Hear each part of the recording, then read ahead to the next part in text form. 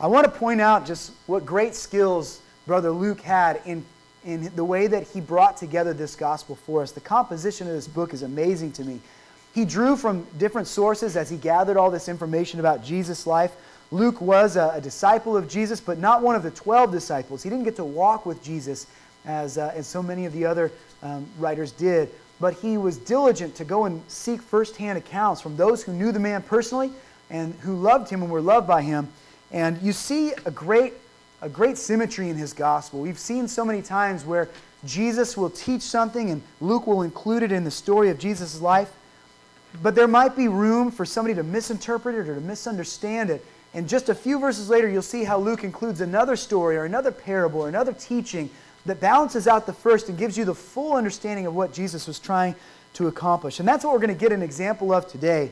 In Luke chapter 18, a couple weeks ago, in verses 18 through 23, we saw an example of a man who we called him the rich young ruler. He was a wealthy young man who came to Jesus and he was seeking to find out from Jesus how he could obtain eternal life. This man wanted to go to heaven. He wanted to live forever with the Lord God. And so he asked Jesus what he needed to do to accomplish that.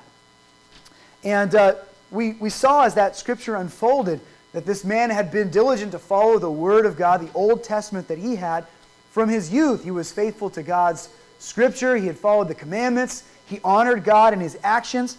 And so Jesus decides that he's just got one more thing he needs to do, and he gives him a personal command. He gives a very unique command to this man. He says, here's the last thing you need to do then. You need to sell all that you have. You need to give it to the poor, and you need to leave that life behind and come and follow me.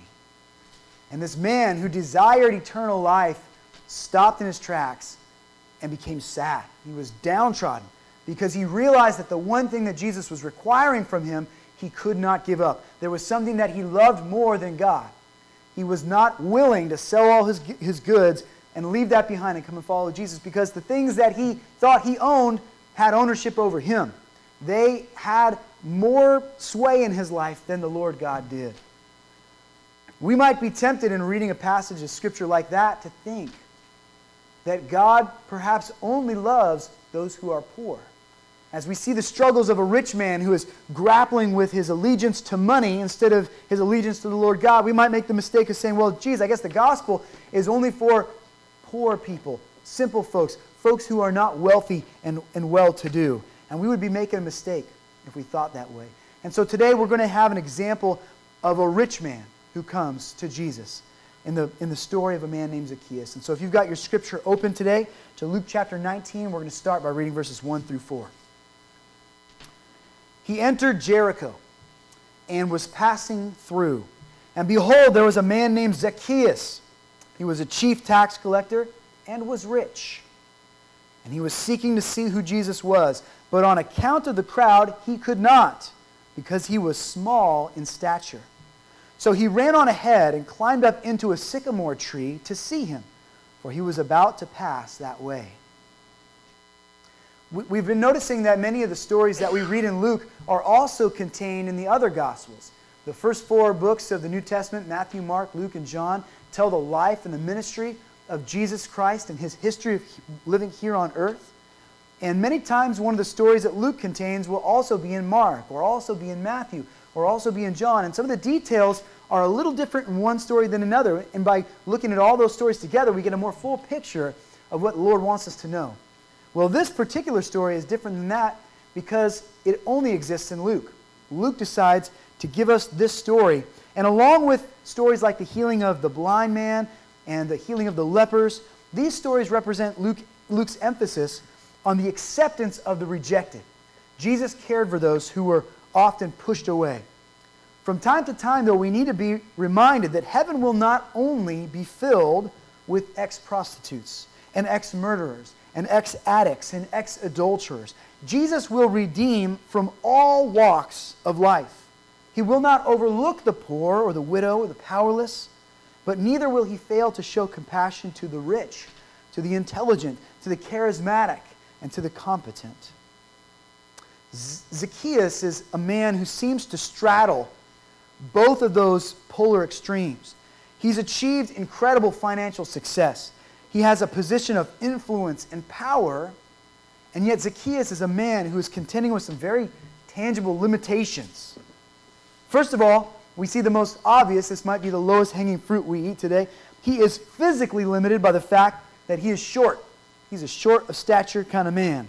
I can relate to that. Growing up, I often was saddened by the fact that I was vertically challenged. I remember, this is my mom in second row here, and I remember going to her one time after a tough day at kindergarten and saying, "Mom," she's like, "why are you so sad?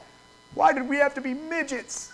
I just thought we were midgets. I was picked on in the playground, and nobody wanted to have me on their team, and so I felt dejected. So I know what it's like to be a little bit short, a little bit vertically challenged. And here we're seeing the real ramifications of that in Zacchaeus' life. He, ironically, was a man of great power. In fact, many of his fellow Jewish people there in Jericho probably feared him because of his position. We're going to talk a little bit more at length about what his job was in just a moment. They probably feared him. He had a lot of influence in the community. In many ways, he probably figuratively looked down on the people in that crowd. But literally, he couldn't see over them. So Zacchaeus is limited by his height. He is determined, however, to find a way to get a glimpse of Jesus Christ. His resourcefulness leads him to shimmy up the branches of a sycamore tree. Sycamore trees are pretty common to this area, actually. I spent a lot of my young life in Livermore, and they have a park out there called Sycamore Grove, and I used to climb trees out there all the time. They've got the kind of branches that make it easy to get up into the body of the tree. And so Zacchaeus climbs up that sycamore tree to get a clear view of this man Jesus from Nazareth. I remember when I was in Sunday school as a little kid, there was a song that we used to sing about Zacchaeus and how he was a wee little man. And the emphasis in those classes was always put on the fact that Zacchaeus was short. Perhaps that's because we think, well, you know what, here's a short guy, Jesus loved him, you're all children, that makes you short, Jesus can love you too. And that's all I really remembered about the story of Zacchaeus as a little guy, that he was short. But that wasn't the only problem that he was facing. That was not his only limitation. He is also socially limited by his occupation.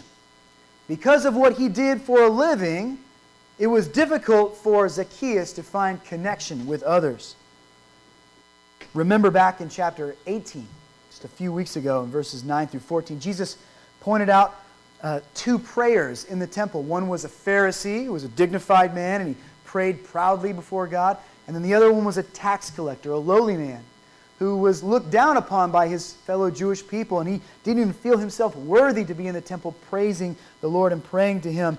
And through that passage of Scripture, Luke, and by way of Jesus' story, was reminding us that the Jewish people looked down on tax collectors. They thought low of them because these men were Jewish by heritage, but they were employed by Rome, this empire that had oppressed the Jews and was controlling their territories. And so they would go into their communities and they would enforce the laws of Rome by bringing out taxes and making sure that these Jewish people paid tribute to Caesar, often demanding more of their neighbors than they really needed to so that they could fill their own pockets. Now this man Zacchaeus is not just a tax collector, he is a chief tax collector. That means that he is one of the ones who organizes the other tax collectors. It's very likely, we read from some other historical sources, that often Rome would employ one man who would sell the contracts of tax collecting out to different people in a region. And he became a very influential person who could demand a lot of money. If you wanted to be a tax collector because you knew you could profit from it, you had to come and give that chief tax collector a tribute so that you could get that job. So this man likely has a lot of money and a lot of influence. Now, ironically, the name Zacchaeus is Hebrew in origin, and it means pure or righteous. But we learn that his countrymen see him as anything but pure and righteous. Because of his job, they see him as a traitor. He is a filth to them. They think so little of him that when Jesus begins to show favor to Zacchaeus, it stains the way they look at Jesus. They begin to look down on Jesus because Jesus cared about this little man named Zacchaeus, who was a chief tax collector. Now the crowds are no doubt hostile towards Zacchaeus, and they hold it against Jesus when he becomes friends to this man. I want you to consider kind of what's going on in the picture of this scene where Jesus of Nazareth enters a town and there's a buzz around this man. People have heard of his stories. They heard of the great things that he did in other regions. And so everyone swarms to see him. And Zacchaeus, who is normally the man who knocks on your door and demands your money, who normally you try to avoid because he's got the power, now he's running along the edge trying to see over you. You think those people were apt to let him in to get a peek of Jesus? He might have had power over them financially, but in this situation, you can imagine they're probably elbowing him out of the way. They're not going to give him any chance to see Jesus if they can. It's the one way they can push their power over him. And that's why he has to run and climb a tree to get a view of this Savior, because the people around him hated him. They didn't care for him at all. Now there's a third way that Zacchaeus is limited, not just by his height, not just by his occupation, but he is also spiritually limited by his wealth. By his wealth. We generally think of greater wealth as being a blessing to people. Often folks pray that God would multiply their finances, would give them a better job so that they could have more financial freedom. But the aforementioned parable that we spoke of, where we noticed a rich young ruler who was unwilling to give up his finances to follow after Christ, taught us an important lesson, that we should be skeptical of the power of wealth, that we should realize that wealth can be an inhibiting factor to our faith. It can blind us spiritually. The wealthy must often fight an uphill battle to accept Jesus on faith because they are so competent in matters of money that they don't feel the need to rely on Jesus every hour of every day. We come to Jesus with humble hearts, or we don't come to Jesus at all. And those who are financially comfortable are prone to put more faith in their own abilities because of the weight of their sin is not as obvious to them. They don't see the hurt of their sin so much because they can comfort themselves with the luxuries of wealth. And so this temporary blessing of riches can often act as a spiritual handicap in their life that keeps them from seeing their need to trust in the Savior. Jesus, just a few verses ago, said, "It is easier for a camel to go through the eye of a needle than for a rich man to enter into the kingdom of heaven." But as we will see in this tax collector of Jericho today, in his life, what limits man does not limit God. Jesus is about to prove to us that Zacchaeus' conversion, through Zacchaeus' conversion, that redemption of a rich man is not impossible for Jesus. So this man Zacchaeus has his limits, but he does not shy away from the challenges they present in his life. The man we spoke about last week in Luke 18 was limited by his blindness. Do you remember that? He could not see, and so we sang a song just a few moments ago commemorating the event that Scripture talks about. He could not see Jesus, so he couldn't get up and go to him. He couldn't reach out and grab him. So what did he do? He didn't let his blindness limit him. He shouted at the top of his lungs, "Son of David, have mercy on me." He shouted until Jesus heard his voice and came and addressed him. So too, Zacchaeus is not going to be limited by these things that keep him back in society. He's not going to be limited socially. He's not going to let his small stature keep him from seeing Jesus. So he runs forward and hopes to put together a plan that will allow him to get a glimpse, a look at this Savior that everyone's talking about. Now remember, this is a chief tax collector. This is a man who strikes fear into the hearts of other Jewish people, a man of influence. And he's scrambling up the trees like a kid. That would be like some CEO of a major company that we know today climbing up a tree to get a look at a celebrity who's driving by. It would seem ridiculous. But it was something that Zacchaeus was willing to do because he knew that Jesus was so unique. He desired greatly to have some kind of contact with this man. And so in Luke 19, verses 5 through 7, we read, "When Jesus came to the place, he looked up and said to him, 'Zacchaeus, hurry and come down from there, for I must stay at your house today.' So he hurried and he came down and received Jesus joyfully. And when they saw it," they meaning the crowds, "they grumbled. 'He has gone in to be the guest of a man who is a sinner.'" Jesus looks at this man Zacchaeus in the tree, he acknowledges him, and he says, "I must stay at your house today." He's revealing that God had a plan for Jesus as he ministered through Jericho, and part of that plan involved coming in contact with this man that everyone was rejecting so that Jesus might show him acceptable before the Lord. The other residents of Jericho, if they were asked, who should I stay with while I'm in Jericho? they would have probably said, well, there's one guy you need to avoid, and that's Zacchaeus. The last guy they would wanted Jesus to connect with was this man that they saw as a traitor. And yet Jesus says, I must stay with you. I have no doubt that Jesus knew this controversial public association with this man is going to cost him popularity points with those residents who lived in Jericho. Yet saving Zacchaeus was important to him. And so we begin to notice here a shift in the way the crowds saw Jesus. For many chapters we've read confrontation after confrontation where Jesus would go to a place and he would preach the gospel. And by and large, he would have people who pressed against him, who opposed him. The Pharisees, the Sadducees, the scribes, and the lawyers. They often felt intimidated by Jesus. They often were skeptical of him. They often saw him as a threat to their influence. And so they pushed back against Jesus. But we normally notice that the crowds, the normal folks in a city, were for Jesus. They were excited about the things that he was doing. They liked him. They approved of him, while the religious elite did not approve of Jesus. Here, as Jesus is approaching the final stages of his ministry and entering into Jerusalem, we begin to see a subtle shift, where the crowds, though they loved Jesus for a time and he was entertaining to them and they loved to hear the news that he would bring, they begin to start to sour upon Jesus. They begin to think of him in a different way. We read that the crowds were grumbling when they saw him approach Zacchaeus, and they weren't grumbling about Zacchaeus. They began to grumble about Jesus showing favor to Zacchaeus.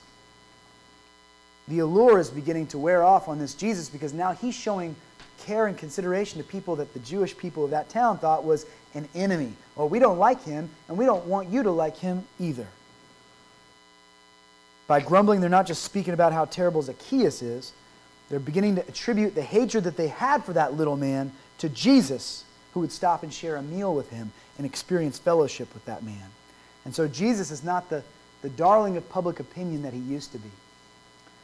Now, as a short kid growing up, I was never good at basketball. So basketball has not been really my sport. But lately, if you live in the Bay Area, you can't help but be a fan of the Golden State Warriors, can you? The Golden State Warriors is a team that just a few short years ago, they weren't really a winning team. They weren't a team that was a serious contention for a championship, but their fans were loyal. They stuck by their side, and for years, they just put up with losing seasons. But just recently, ownership made some drastic changes. They fired the head coach, who a lot of people liked. They traded away a player that folks thought was going to be a cornerstone of the team for years to come. They made some tough decisions, and as a result of that, this team that used to be the adorable underdog suddenly had this MVP, Steph Curry, who by NBA standards is a short man. But suddenly he's the best shooter in the league. And out of nowhere, the Golden State Warriors become NBA champions. And for a short amount of time, everybody loved the Warriors. It seemed like everybody in the country was like, oh, the Warriors are great. But after a while, they started realizing these Warriors are beating their favorite teams. The Warriors are beating our favorite team. They're keeping us out of the playoffs. And so that little honeymoon period of, oh, look at this great underdog team, quickly went away. Then they signed Durant, and they started destroying everybody. And now, anywhere else in the country you go, people are loving to hate Golden State Warriors. You don't feel it here because the hometown vibe is still alive. But everywhere else, that shine has worn off. And they went from loving the adorable Golden State Warriors to just can't stand those guys.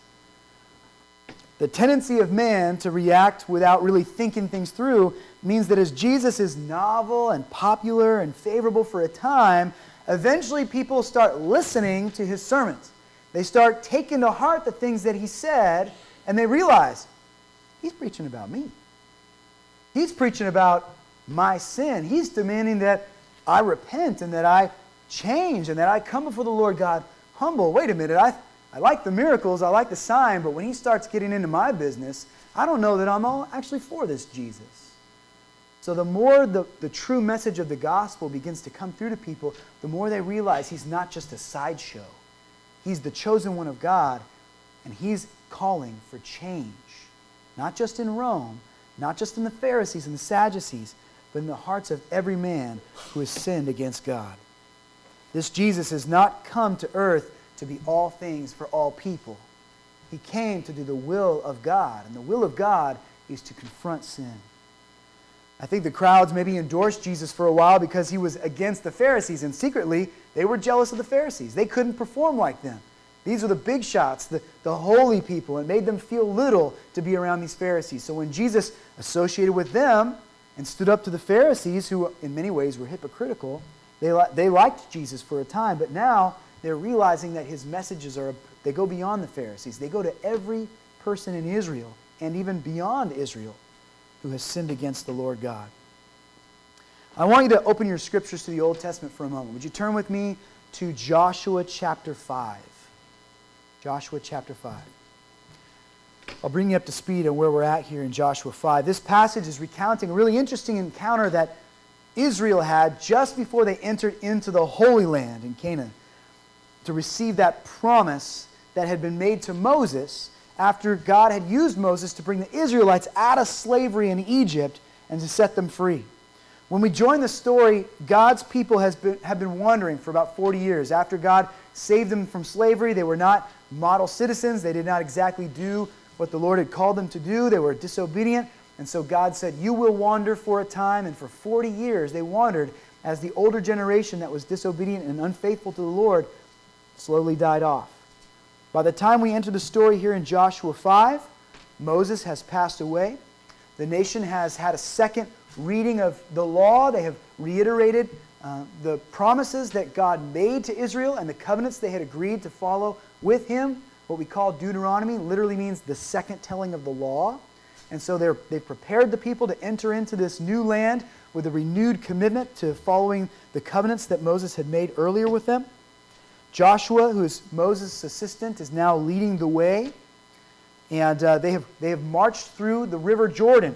God miraculously parted the waters, evoking the history of Israel when God had parted the Red Sea 40 years earlier to bring the Israelites out of Egypt. And so they're preparing to enter into this promised land, and the first city that they are going to come and take by force is Jericho, the very city that Jesus is in right now. And Zacchaeus is up in a tree in Jericho, as we read in Luke chapter 19.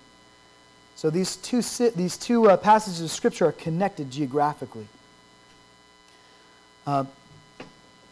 As Joshua and Israel travel along the road, and as they enter the vicinity where this city of Jericho is, they encounter a man.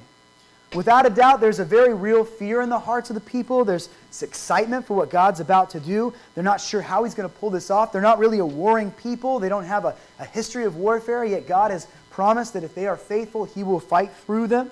And as they journey, they come into contact with a man on the road, a mysterious man. And so let's look at Joshua chapter 5, starting in verse 13. When Joshua was by Jericho, he lifted up his eyes and looked, and behold, a man was standing before him, and his drawn sword in his hand. And Joshua went to him and said to him, "Are you for us, or are you for our adversaries?"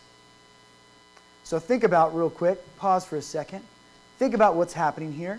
Joshua is the head of the Jewish people. They're moving towards their destiny. They're going to go take Jericho. And they see this man who has his sword drawn. He looks to be a man of war. And Joshua boldly says, "Are you for us or are you against us? Do we need to strike you down because you're standing in between us and our destiny? Or are you on our side?" And here's what the man says in verse 14. And he said, "No. No, but I am the commander of the army of the Lord. Now I have come." And Joshua fell on his face to the earth, and he worshipped, and said to him, "What does my Lord say to his servant?" And the commander of the Lord's army said to Joshua, "Take off your sandals from your feet, for the place where you are standing is holy." And Joshua did so. What a humbling exercise here. Joshua and the nation of Israel were so focused on the way God's plan was going to bless them and bring them great resources and a place of their own, that it began to be to them their mission. Are you for us or are you against us? And this heavenly being who had come to interrupt their progress was there to remind them that this was not about them as much as it was about the Lord God himself. He says, no, I'm not for you or against you. I'm here to serve the Lord God. Now, there's a word called theophany. You're not going to hear it a whole lot, but a theophany is a physical appearance of Jesus in the Old Testament. It's kind of a preview of Jesus before he was born of Mary and took on flesh. Jesus is not a created being. Jesus is part of who God is. Father, Son, and Holy Spirit, three persons in one God. So Jesus has always existed. We don't see him spoken of by name in the Old Testament, but yet he was there. And there are moments in Scripture where we can argue this is perhaps Jesus appearing to the people to reveal some part of God's plan to them even before he was born in that little town of Bethlehem so many years later. Now, the reason I believe this is a theophany, an appearance of Jesus, I have two good reasons why. First of all, he calls himself the commander of the Lord's army. Who is the commander of the Lord's army? Jesus Christ is the commander of the Lord's army. He's going to come back one day riding a white horse and leading battle against evil, who he will destroy and punish once and for eternity. So Jesus is the commander of the Lord's army. He's not just a commander. He doesn't call himself one of the Lord's generals. He says he's the commander of the Lord's army. Secondly, the people reacted by bowing to him in a worshipful and reverent way. Anywhere else in Scripture where you see a human being encounter an angel and they fall to worship that angel, how does the angel respond? Get up off the ground. Do not worship us. That's only for the Lord God. We see it in Revelation chapter 19, where John is taken up into the throne room of heaven, and he sees an amazing vision, and God is delivering picture after picture of what's to come, and this angel flies forward and appears to John, and John is so taken up by this angelic creature that he falls on his face in worship to that creature. And this creature in Revelation 9:10 says, "Do not do that. I am a fellow servant with you and your brothers to the testimony of Jesus Christ." He tells him to get up. And so this man that Joshua and the Israelites encounter on the way to Jericho does not say, whoa, whoa, whoa, stop, rise. He allows these men to bow and worship to him because they didn't know it, likely at the time, but the true God was standing before them. Here's the point. This is why I share this story. The crowds had seen Jesus. They had heard him teach. They had watched him produce sign after sign that proved his unique power was from God. And at first, they hoped that this Jesus was going to be on their side.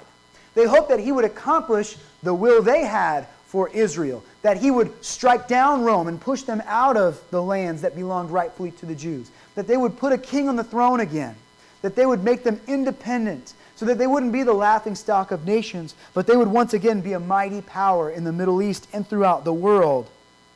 And yet God had bigger plans than that. God had not just come to finish their will and see it be done. He came to serve the Lord God, to do the will of the Father. And so in a sense, Jesus, when he comes into these cities, is saying to them, I am not for you or against you. I am the commander of the Lord's army. Now I have come to do his will. And his will included extending loving grace to Zacchaeus, this person that the city of Jericho had decided didn't deserve it. So Jesus is no longer the darling to the public that he used to be.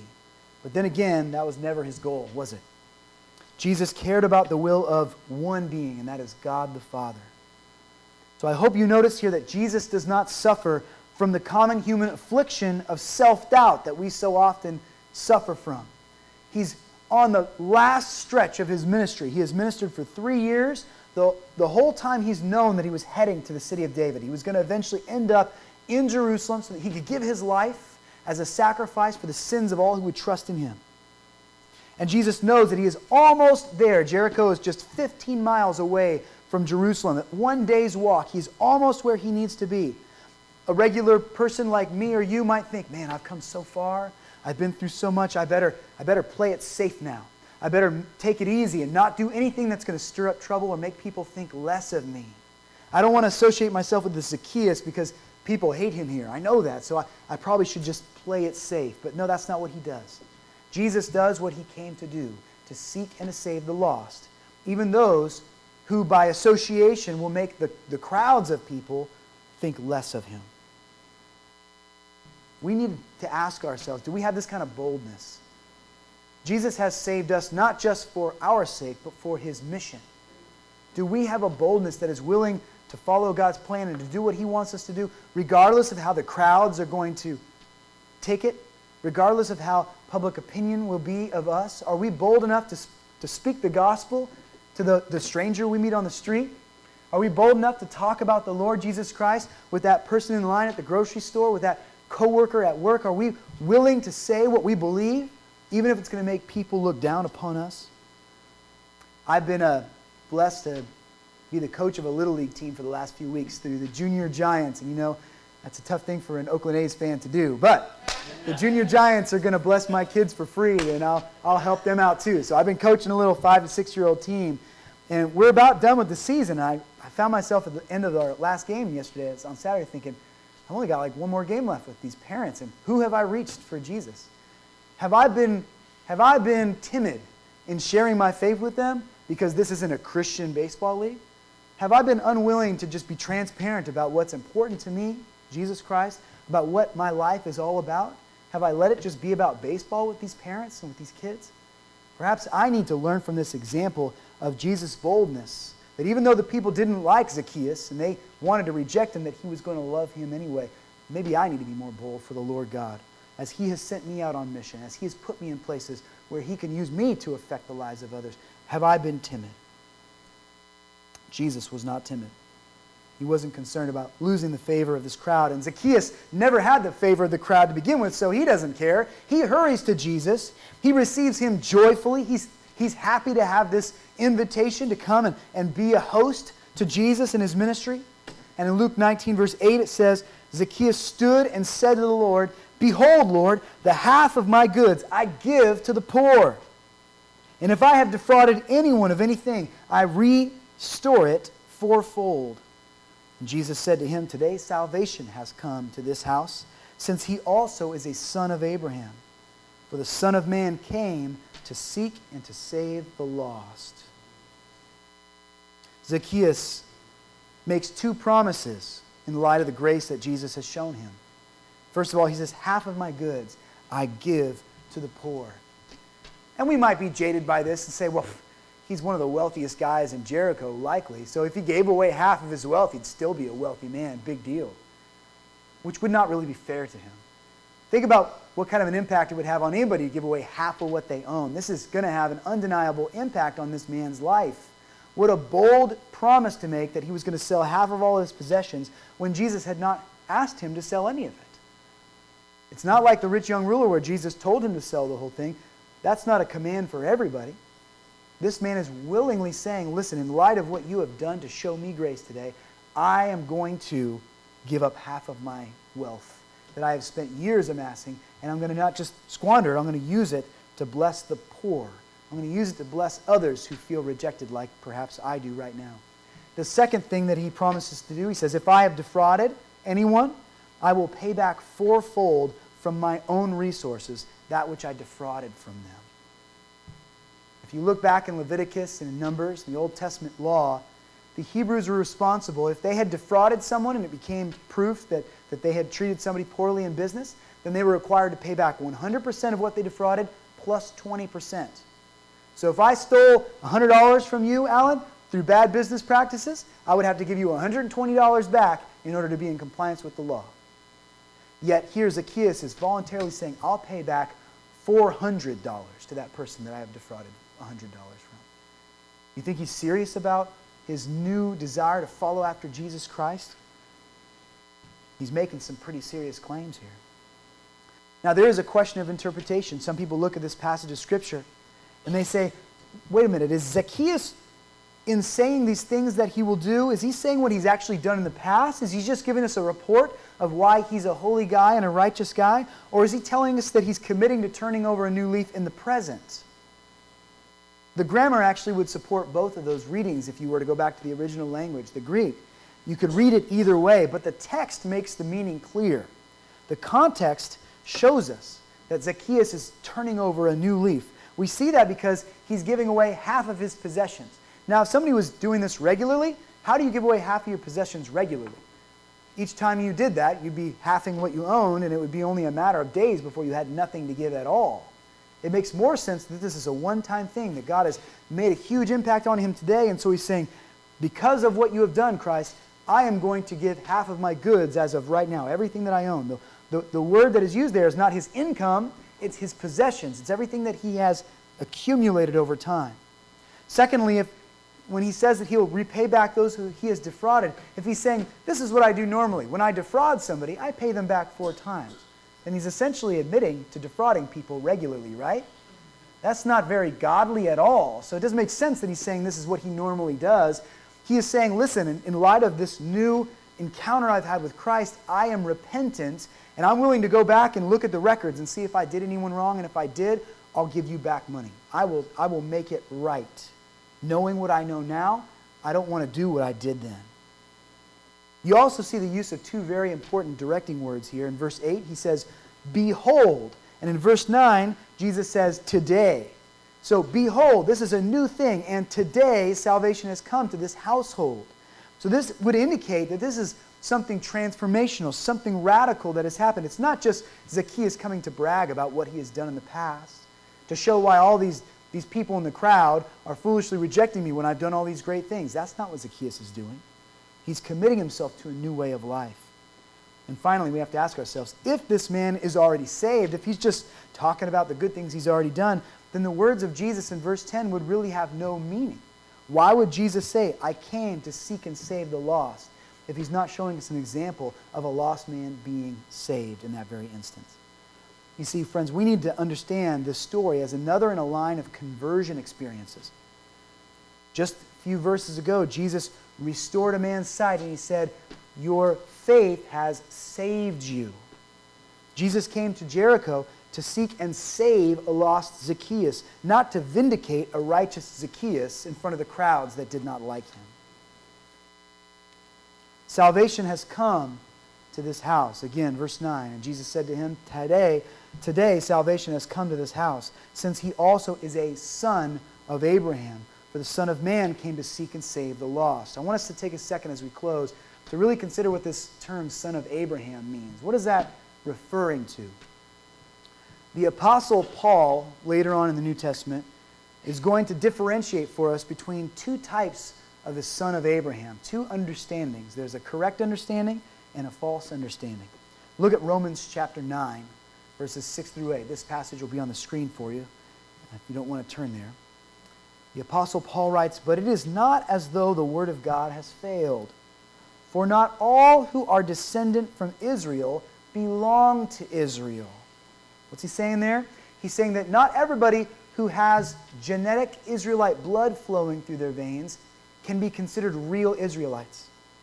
Verse 7, and not all are children of Abraham because they are his offspring. But through Isaac shall your offspring be named. This means that it is not the children of the flesh who are the children of God, but the children of the promise who are counted as offspring of Abraham. Listen, when the Lord God promised Abraham and Rachel, even though they were far along in age, that they would have a child of their own to carry on their name and to carry on their bloodline. In fact, he promised Abraham, he said, all the nations of the earth will be blessed through your offspring. They at first laughed at God. They didn't see how it was possible. They were far too old to be rearing children. And over some time, they waited and they didn't see that promise fulfilled.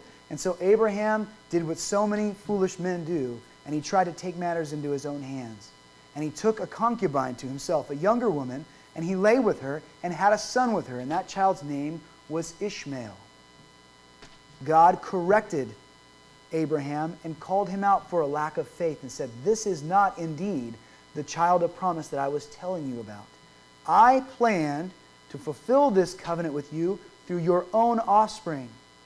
And so Ishmael and this false wife were sent away, and Rebekah, this old woman, Rachel, this old woman, became with child and bore a son to him. That son was Isaac. So even though Ishmael was genetically a part of Abraham's bloodline, God said that is not a child of faith, that is a child of faithlessness. The true bloodline is going to go through Isaac because this is a child of faith. Friends, if we want to be accounted as part of God's people, it's not about your DNA. It's not about whether you're Jewish or not. It's whether or not you trust in the Lord God, who has called out a people to be His chosen group. The Apostle Paul differentiates between two types of sons of Abraham. One would be sons of Abraham by blood, by genetics. The other would be sons of Abraham by faith. And Paul is warning his Roman readers that not every ethnically Jewish person was safe, because many of those ethnically Jewish brothers of his did not actually believe in the Lord God to the degree that they were surrendering to Him, that they were putting their full faith and trust in the Lord God. So here's Zacchaeus. Though rejected by the children of the flesh, these men who consider themselves true sons and daughters of Abraham, is called by the head of the family, by Jesus Christ, a true son of the flesh. Why? Not because he was more genetically Jewish than anybody else, but because he had the faith that so many of these ethnic Jewish people were lacking at that time. For the last several chapters, we have seen Jesus warn Israel again and again that they cannot rest their hope in their bloodline. They need to put their faith and trust in God's Messiah, whom He had sent. Through bringing redemption to several specific individuals over the last few chapters, Jesus is answering that question. What does a person need to do in order to be saved? We've seen several different stories that are fleshing out this understanding, and I wanted to recap that today as we close. First of all, what do you need to be saved? You need to be a sinner, first of all, right? In order to be saved, you need to be in trouble. You need to be saved from what you got yourself into. And as you ask yourself that question, am I a sinner? I can answer it for you, because the Scripture tells us all have sinned and fallen short of the glory of God. So who needs a Savior? Everyone in this room needs a Savior. Because each one of us have ignored the law of God. Each one of us have broken the law of God, knowing that it was not what we should do. Against our conscience, we have done what was wrong. So you must be a sinner in order to be saved. Now, many people don't realize they are sinners, or they won't admit the fact that they are sinners. They like to see the sins in others, as this crowd of Israelites was seeing the sin in Zacchaeus, but they don't want to see the sin that is in their own lives. And so when God grabs you and says, son, daughter, you have sinned, and there's no way you can walk away from this. You've got to take care of this right now. He's doing us a favor. He's opening our eyes to a truth that we would rather ignore. And in doing so, He's saving us from the destruction that comes from living in sin against the Lord God. So first of all, you've got to be a savior, a sinner. Secondly, you've got to be repentant. That sin that you have lived with, you've got to get to a point in your life where you cannot stand to let it be a part of who you are anymore.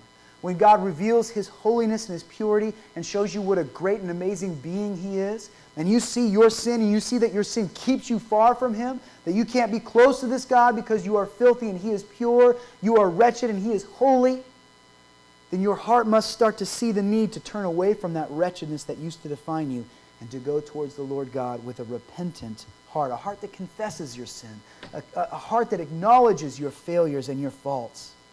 And this doesn't mean just being sorry. A lot of people are sorry about the things that they did and they keep on doing them. It means having a heart like Zacchaeus' heart, a heart that says, I have done what is wrong, and here, today, I'm giving half of my wealth away. I am going to repay all the people that I see I have done wrong things to, because my repentance is not just theoretical, it's actual, it is real. The sinner who is repentant is on their way to salvation, but there's another thing that you need before you can experience God's saving power. You need to be chosen. You need to be chosen. God chose to save Isaac's line. God chose to stop and pick Zacchaeus out from a group of tons of countrymen to have this man be connected and affected by His grace and His mercy and His love. If we hope to be saved, friends, then God's got to do a work against our own heart. Because every one of us sins, and every one of us is happy to go on sinning until the Lord God takes our blindness and gives us sight so that we can see our sin for what it is. When our heart of stone is by the Holy Spirit softened in a miraculous way and turned into a heart of flesh, it is only then that we can begin to see for the first time how ugly our sin really is. That we can begin to feel uncomfortable about it. God has got to shake us awake. we can't open our own eyes and cure our blindness, as we sang earlier. Now, you might ask yourself, well, how do I know if I'm chosen? I don't have a list. It's not been published in the Scripture. But I would ask you this question: are you compelled to walk forward in faith in Jesus Christ? Because there is no greater proof in the world that you are chosen than if you feel the need to follow Him in faith right here and right now. And we can't just close our eyes to the fact that God is going to make this choosing apparent to us through the force of our own will. Everyone I share the gospel with has got to make a choice to follow or to reject what Jesus Christ is giving to us, this difficult gospel that offends us and ruffles our feathers. We've got to be willing to say, God, I'm coming to terms with the truth. Yes, I acknowledge it.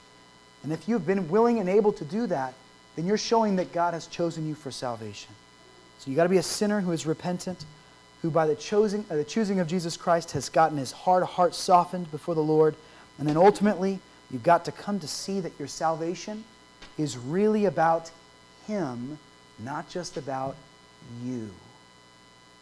I hope that you grab hold of this truth today. Ultimately, God has come to save sinners.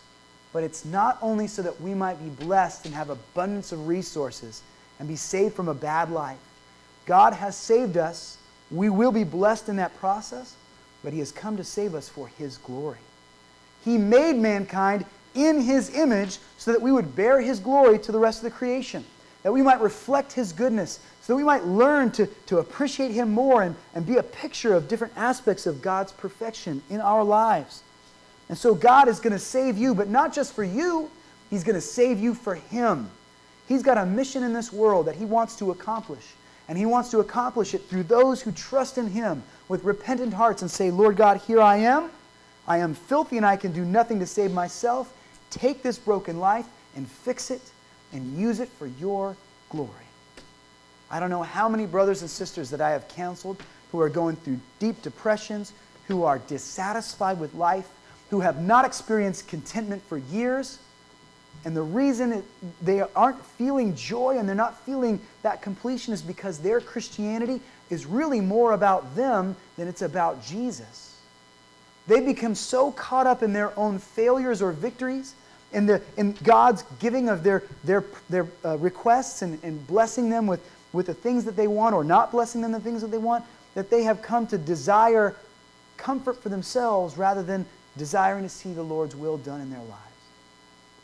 When we can humble ourselves and come before the Lord God and say, Lord God, here I am, use me however You want, we begin to find ourselves experiencing a peace and a joy because our life is now something bigger than ourselves.